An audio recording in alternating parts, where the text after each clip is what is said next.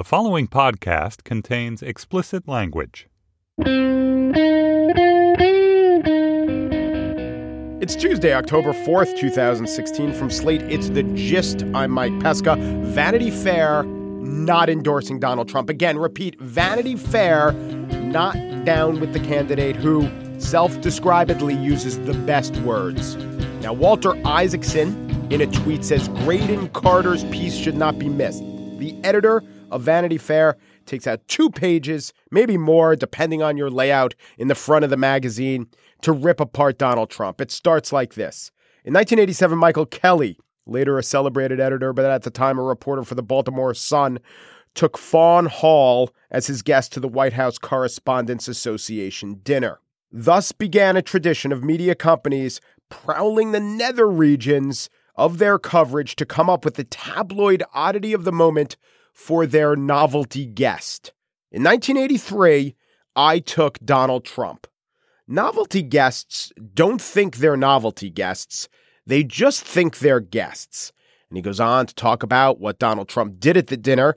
Namely, he sat next to a supermodel, reduced her to near tears, spending his entire time, quote, assaying the tits and legs of other female guests and asking how they measured up to those of other women.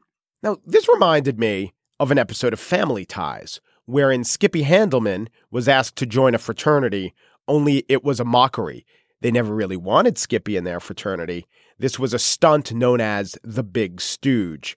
And Graydon turned Donald that day into the Big Stooge.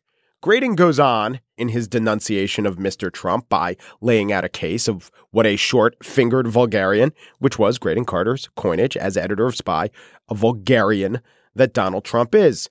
Time and time again, he came across Donald Trump, and it would seem that Donald Trump extended a hand or at least an olive branch, which Graydon Carter repeatedly accepted. Carter writes, Trump invited me to 2 of his weddings. I went to the Marla Maples one. He sent me a couple of Trump ties. They were basic blue and basic red, and they were stiff as a child's sword. He sent me Trump vodka. He invited me to join him for a dinner at Mar-a-Lago. We had surf and turf, a dish I hadn't eaten in 20 years. So Graydon Carter accepted Donald Trump's gifts, ate Donald Trump's food, but continued to mock Donald Trump, to take his largesse, or at least his neediness, turn it on its head, and use it as a weapon. I guess you could say that Graydon Carter was being a provocateur, insouciant, but not necessarily, what's the word for it, nice? I guess he doesn't have to be nice. Although, you could argue that coming into contact again and again with this horrible person, perhaps the ethical thing would be to break off contact with him.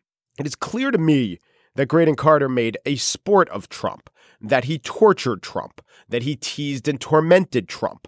And I suppose such cruelty, when visited upon a figure as vulgar as Trump, has its appeal, like when a count or duke would tether a bear in the backyard and poke the beast, and perhaps his fellow noblemen would laugh at the stupid animal's travails. But in doing so, what was Carter doing? Was he striking a blow for fairness or honesty or anything high-minded? Because Trump was rich and vulgar, he was fair game. But what Carter's ongoing antics really did do, it seems to me, was give Trump what he needed, his oxygen, attention. And there was Carter, a society swell, laughing at Trump. This certainly fueled Trump's sense of righteousness. I'm going to use an overused word that doesn't really have a definition, but how Graydon Carter treated Trump strikes me as something close to elitism. You could argue that Trump deserved it. You could also maybe argue that if Graydon Carter were a bigger man, he would have left it alone.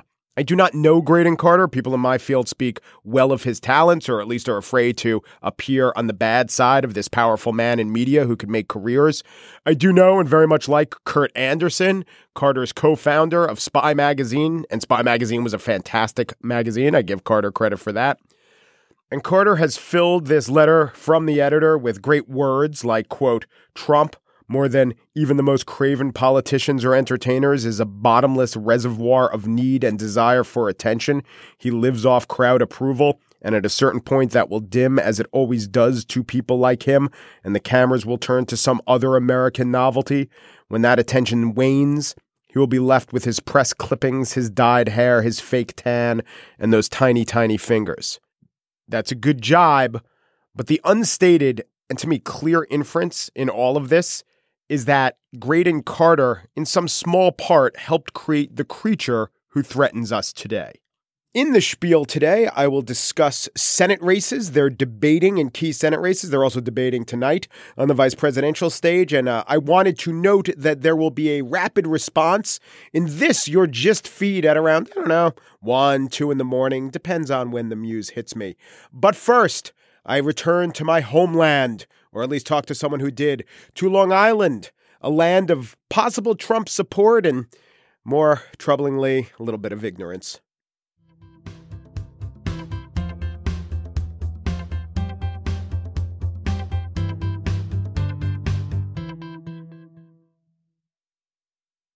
Anxiety could mean a lot of things. I'm anxious for this movie to start. I'm anxious if she'll say yes to me on a date. Wait, do people even say yes? It's a swipe, right?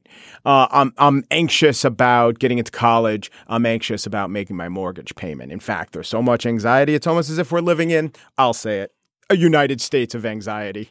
But what's uniting us is in some ways dividing us, because what WNYC has done in a podcast series is to take a topic, which is the ascendancy of Donald Trump, to talk about anxiety and to set it in a place I know well, the suburbs of Long Island. Here's our theory. In this election, we're not actually debating America's greatness. We're wrestling with its national identity, with the relationship between race and class and citizenship, and the very question of who is an American.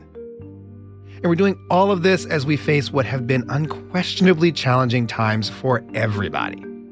And Arun Venugopal is one of the main voices behind this series. Hello, Arun. How are you? Hey, I'm doing good, Mike. So in the first two, it is very Long Island-y. Is this mainly a Long Island series? This is entirely a Long Island series. Yeah, we actually focus primarily on Suffolk County, which is like sort of the second county over. Yeah, the second county up. But I want to back up a little bit. So I think that there is a caricature, and it is true of some Trump supporters, racist. They maybe will admit it, maybe won't. There's the whole alt-right thing. I think what this series wants to get to is the half that's not in the basket of deplorables, if you will, the undeplorable half of the Trump voter. And so far, we've met a couple of them, and they seem like nice people.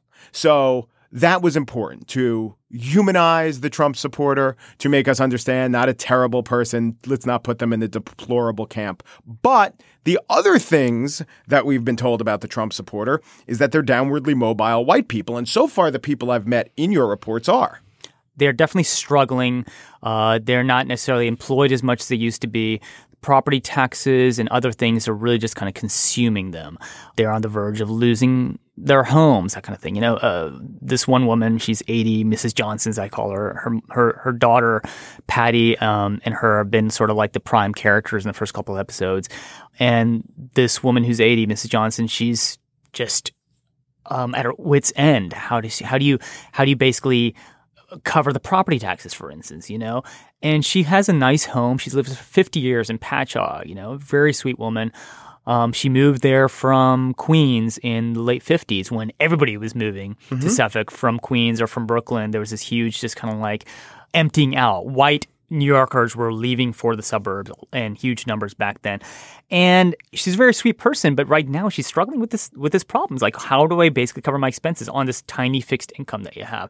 And so we do want to make sure that we are as human in our reporting, as humane as we can be, but also we're pretty rigorously, I suppose, interrogating the systems. You know, she came into these segregated neighborhoods. She might not have gone because it was segregated, but the fact is that that's where she went, and that's a problem. And so we're kind of trying to look at both aspects: the individuals who are struggling, who are suffering in these, you know, whether it's from property taxes or from underemployment, the drug crisis. Yeah, Patty's kid, well, at least one of her sons, has a opioid problem, right? Yeah, so Patty's son did not ever apparently get into opioids himself, but a lot of their friends did.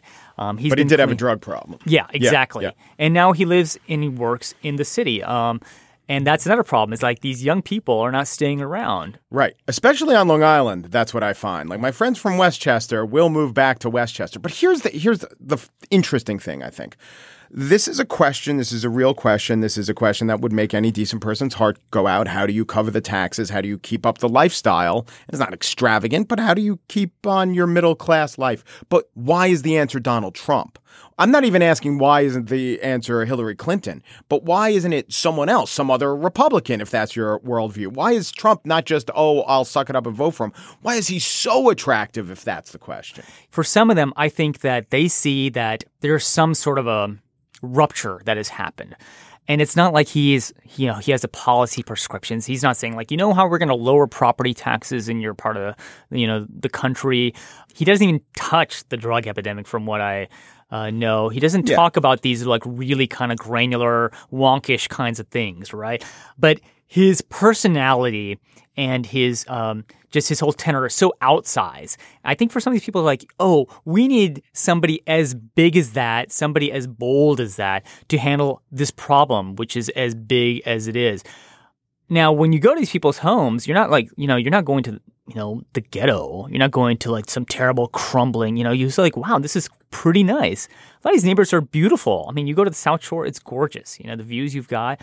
And yet, for the significant population of suburbanites, at least the ones we're encountering, there is something fundamentally that has ruptured, and only somebody who is willing to like go the distance just to bring this hammer to the problem is going to do it. Mrs. Johnson, for instance, she's 80. She's very worried about what she sees happening, say, in Syria or other parts, like the refugee crisis and stuff like that. But she's like, you know what? Listen, I'm sorry. We got to prioritize. But she's not that informed about it either. It doesn't seem. So here's what I would say. If you look at the suburbs of New York, now there was a poll that came out in Newsweek, I think it was last week. And Nassau is pretty much split, which is really interesting in a lot of ways. Nassau County Republicans used to be. When I took a intro to poli-science, Cook County, which is Chicago, was the epitome of the Democratic machine. And in that political science textbook, the epitome of the Republican machine was Nassau County. So it's a historically Republican county, but has gotten less so as the Republican Party has like shifted to the right. And the right is not the best way. It has gotten more moralistic and more what they would call family values issues. Suffolk County is now more for Trump than Hillary. They're more Republican. But if you look at Westchester, overwhelmingly more for Hillary than Trump. If you look at most of the northern New Jersey suburbs, especially ones without big cities, because you can't count them, also more for Hillary. And I think the denominator is not just economic anxiety. They're all feeling it. It's ignorance. It's college education. And the less college education you have, which is just a proxy for information, the more likely you are to vote for Trump. That's a through line, as I could see it. Yeah, I don't really have an answer for that. I mean, I think that there are these ring counties. Mm-hmm. The further out you are, further from the economic center, right? I mean, and Suffolk is the furthest one out. Yeah. Suffolk is far out. You have counties like Orange and Putnam as well, which are sort of north beyond Westchester. Right. It's the same thing with Staten Island, which is sort of like the only white county in New York City. And that line, though, is also going further and further down because the top third or so of Staten Island is relatively diverse. What's interesting is what you do see from my reporting on the drug crisis is both Staten Island and Suffolk County and some of those other ring counties I mentioned, they all have very high levels of support for Trump and very high levels of opioid addiction. And so your theory is that the anxiety, both of those things have similar root causes. Yeah. I mean, the whiteness of the drug epidemic is something that's kind of shocking and hard to make sense of. I think racism actually played its role in that. The fact that black people have traditionally, for instance, been found a lot harder to get prescriptions for certain things. Doctors don't necessarily trust them when they say, I'm in pain. They're like, yeah, well, we don't want you to start getting addicted. That sort of bias played in a negative way in terms of not necessarily an urban, like you don't see Manhattan having this massive levels, like, rich Manhattanites are not having a huge drug crisis, right. but definitely maybe some ADHD drugs in the prep schools. But yes, Yeah. there's no, right, exactly. Right, There's right. no OxyContin scene that we can really tell like there was cocaine in the 80s. Right. Yeah. But I did speak to one person who told me off the record, he's like, I do think that education has played a role in a weird way in some of these outlying counties in terms of you don't necessarily get the best medical care. And so the people are more likely to prescribe even years after it became clear that, whoa, this is not something you can just be like giving like a month's dosage for when this person needs 2 days of, OxyContin or whatever. Well, I was thinking root cause is a little blunter than the good answer that you gave, which is when things are desperate, you latch on to pretty bad solutions, either OxyContin or Donald Trump. They're kind of similar, and they also inject a little bit of dopamine to the pleasure centers of your brain right away. It is amazing that a country which has had this major sort of anti-inequality move in the last few years, and of course it started on the left, and then somehow it gets kind of co-opted oddly by the right with this sort of, we don't want the elites and the establishment handling it, and yet still you vote in, or you want to vote in a billionaire because he has this level of like, hey, I'm one of you guys. I talk like you. I don't talk like those smarty pants. We're all on the same page here, Yeah. and he can channel his rage.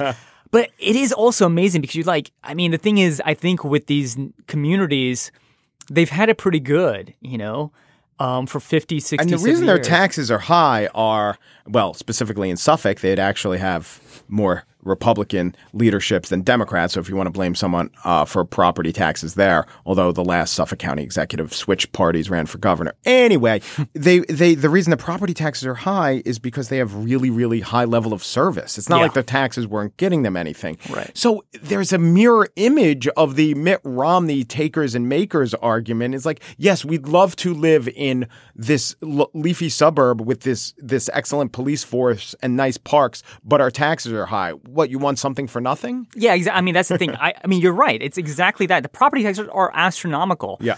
I think in Nassau, I saw this in Newsday yesterday, the average property taxes were something like 4.5 times the national median. And in Suffolk, it's just short of 4 times. So we're talking like $7,800, $7,700 a year in annual property taxes versus a couple thousand for the average American.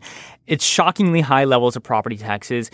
You say, okay, I've got this little township or village. I can't even always make the distinction very well, unfortunately. They do that to you, right? Yeah. Wait, do you mean the town of Hempstead or Hempstead Town? Which Right, are two different exactly. things, yeah. And you're like, no, we're going to have our own cops, our own firefighters, our own every single thing. Yeah. And that requires a lot of overlapping kinds of governance, you know? So my last question is this. You've reported throughout the country in a lot of different places. Does reporting on Long Island strike you that you're reporting, the accents are definitely New York, but is it more like reporting from Staten Island or reporting from Iowa? Is the provincialism the dominant thing, or is the fact that most of these people have New York roots the dominant thing? What's the feel like? For you? I haven't voted in Iowa, but I do think that there's something specifically New York-y about this, being in the shadow or in proximity to this, the bastion of like money and power and elitism, And I think that really the elite aspect is something that we are only now, like us in the media, are willing to start grappling with. Is like, oh wait, we've been saying all this stuff for years now about you guys are you're hicks, you're rednecks, you're kind of like white trash, all these terms that are used to disparage people who are not coastal elites, right? Like you're not progressive, And I think now we're seeing like tens of millions of people who are actually starting to like absorb that message. They realize that the conversation, that they're not controlling it, that they don't even really matter. And I think that even if Trump does lose, we're going to be like grappling with this problem of like tens of millions of disaffected and self-identified disaffected, mostly white people. Arun Venugopal, the series is United States of Anxiety. It's from WNYC Studios. It's a podcast. How many episodes are you going to do? 7. All right. The last one drops 2 days after the election. All right. Then we'll know how anxious we should all be. Thanks, Arun. Thanks, Pesca.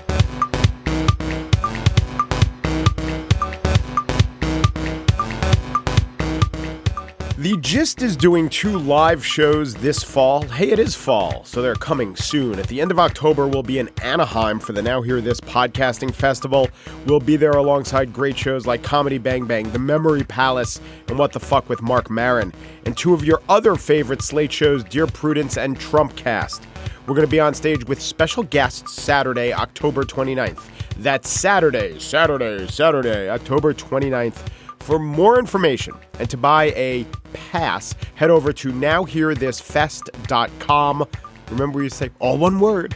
Right.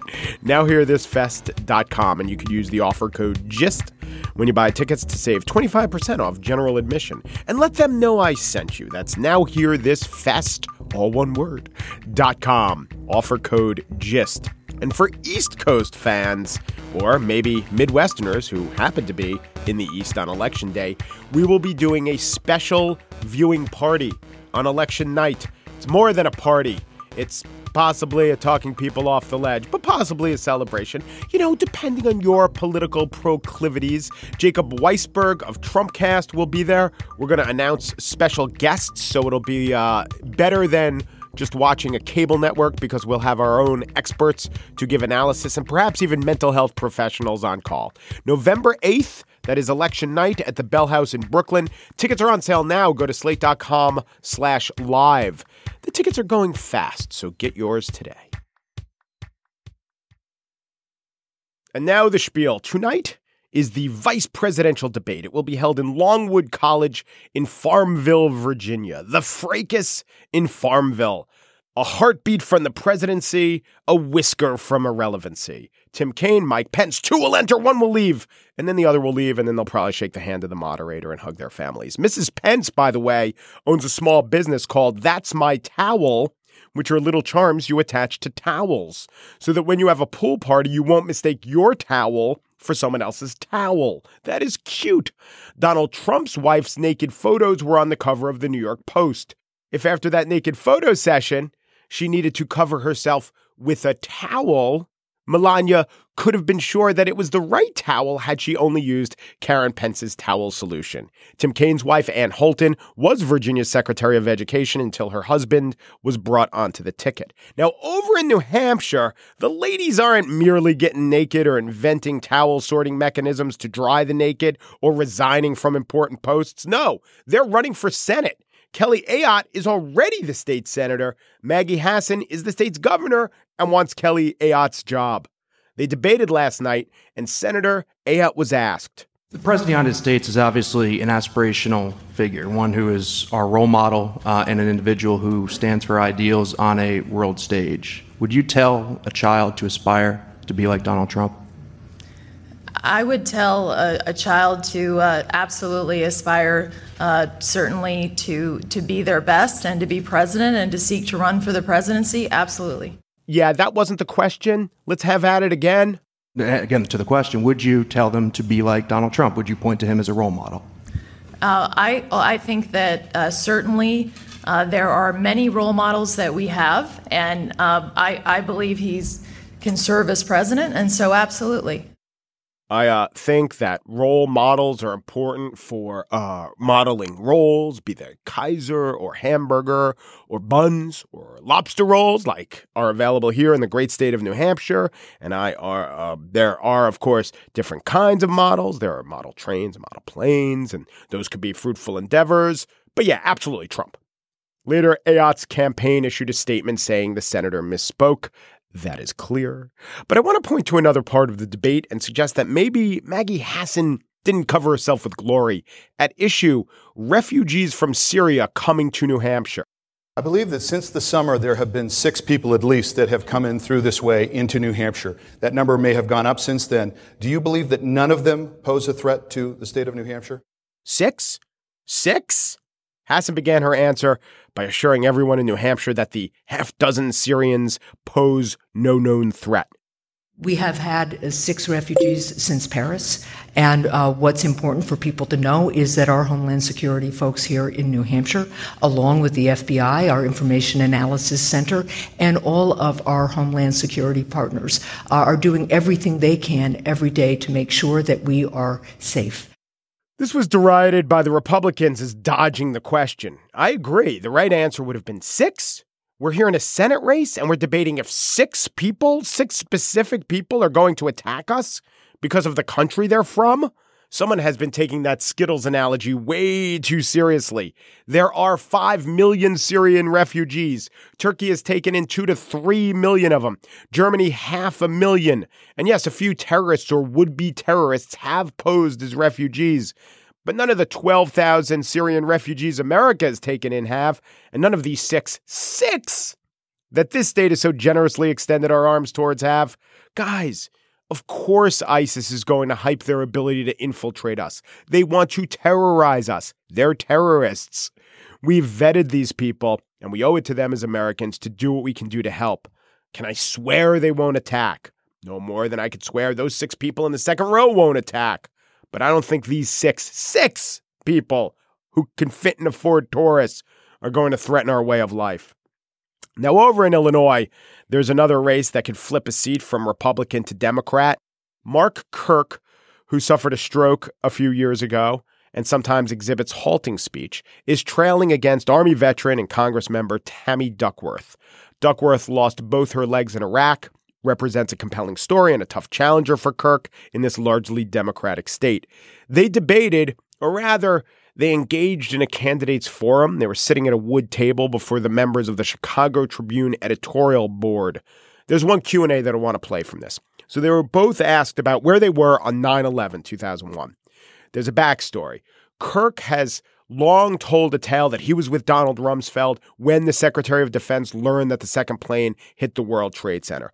Kirk placed himself by Rumsfeld's side the moment he knew the country was under attack. But the 9/11 Commission and other evidence shows that Rumsfeld was in a different meaning when he learned of the second plane hitting. Duckworth has also, according to a Chicago Tribune headline, quote, embellished her role. Now, by this, the paper means that Duckworth was in Scotland on the day of the attacks, but she often says that she was in command of her unit, which was the 106th Aviation Regiment at Midway. Duckworth ascribes the discrepancy as military jargon, saying I was in command, not a desire to deceive. So when asked about their respective whereabouts, Duckworth began. On September 11th, I was in Scotland on vacation with my sister-in-law. As soon as we heard that the issue was that New York was under attack and that we'd lost a flight in Pennsylvania, I immediately got on the phone and was on the phone with my commander.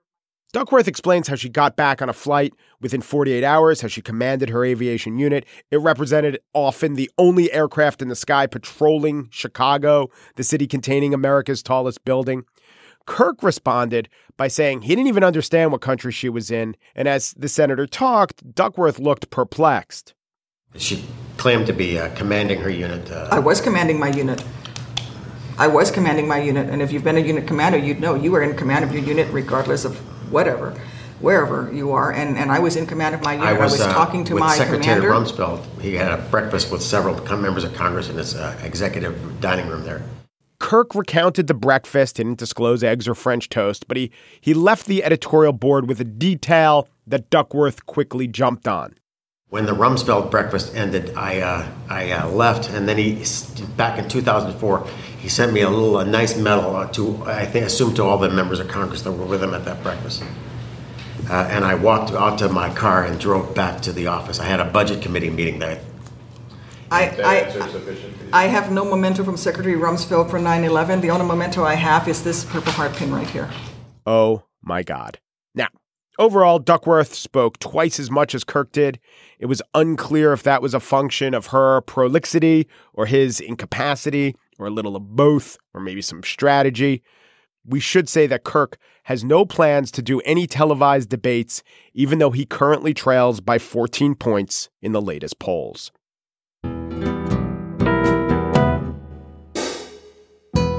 And that's it for today's show. Just producer Mary Wilson knows that roles are not necessarily acceptable on models, except Peter Paul Rubin's models, who used to be fed roles. Chris Berube, in his role as producer, models himself, so to speak, on the executive producer Steve Lickteig, who notes that role models are tricky, but mole riddles instead of role models, that's something we could get behind, right? What did the mole say when 7 other moles showed up to his party uninvited? The mole the merrier. Andy Bowers, Chief Content Officer of the Panoply Network, has issued a statement clarifying Steve Lickteig's joke as a misspeakment. The Gist. We would absolutely encourage anyone who is or aspires to be a child or to know one who wants to become a president absolutely to do so. And we would recommend that any senator who wants to stay as such to stay the hell away from answers like this. Un Peru, de Peru, du Peru, and thanks for listening.